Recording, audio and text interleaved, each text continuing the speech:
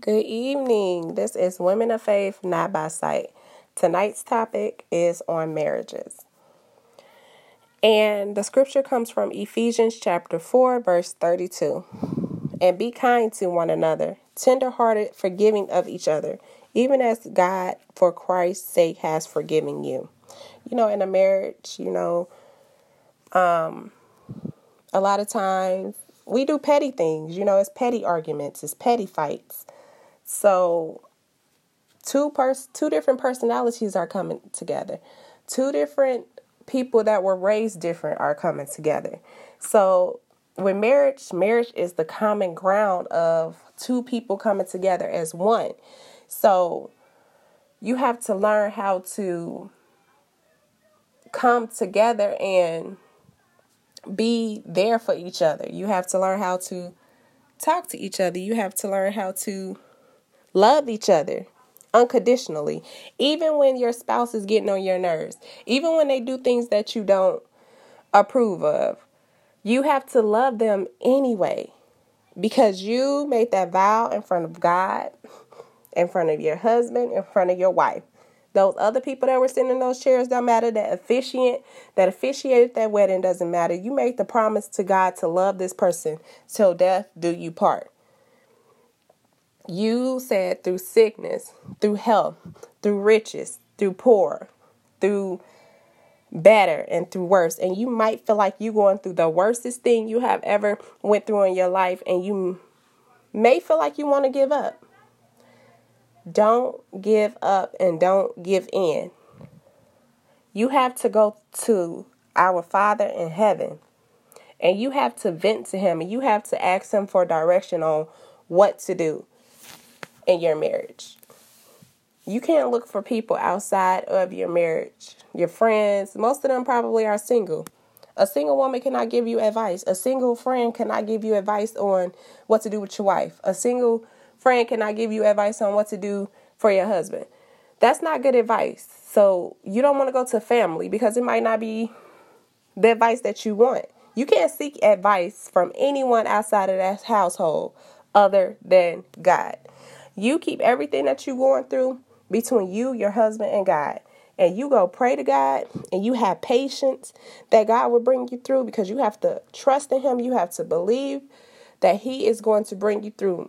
It might feel like months and months that your husband still hasn't changed. God's timing is not our timing. So you have to have patience, and you have to have peace over yourself, over your husband, and over your household. Because Satan, he's creeping in. He's ready to tempt. He despises marriages. So, of course, he's going to come in and tempt and destroy your marriage. But that's when you, the right person, you, the praying person, that's when you go to God and you get to praying and you rebuke Satan.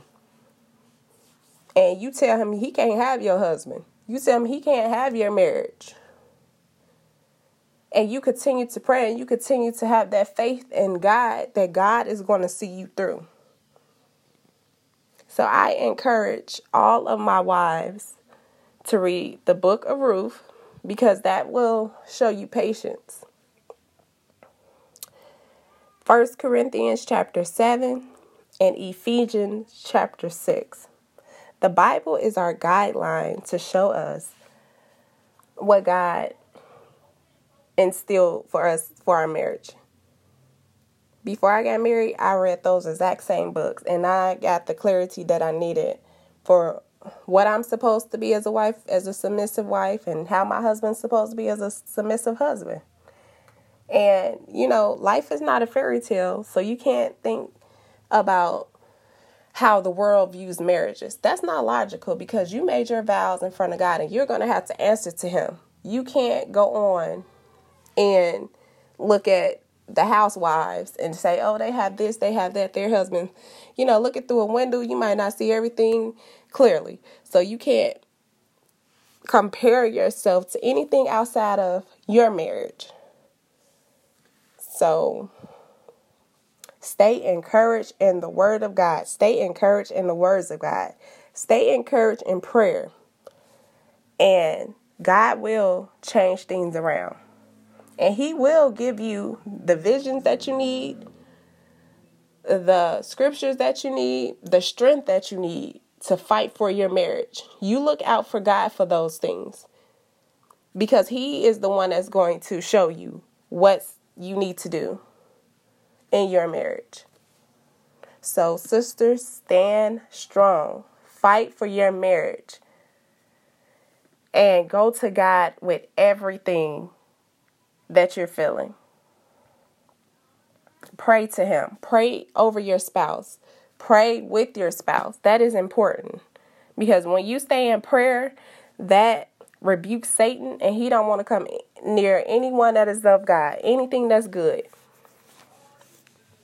So stay encouraged in your word. Stay encouraged of reading the Bible together. Stay encouraged of praying together. And I pray that this message reaches everyone. And this is Women of Faith, Not by Sight. Thank you for tuning in, and we will be back here Friday evening. Thank you.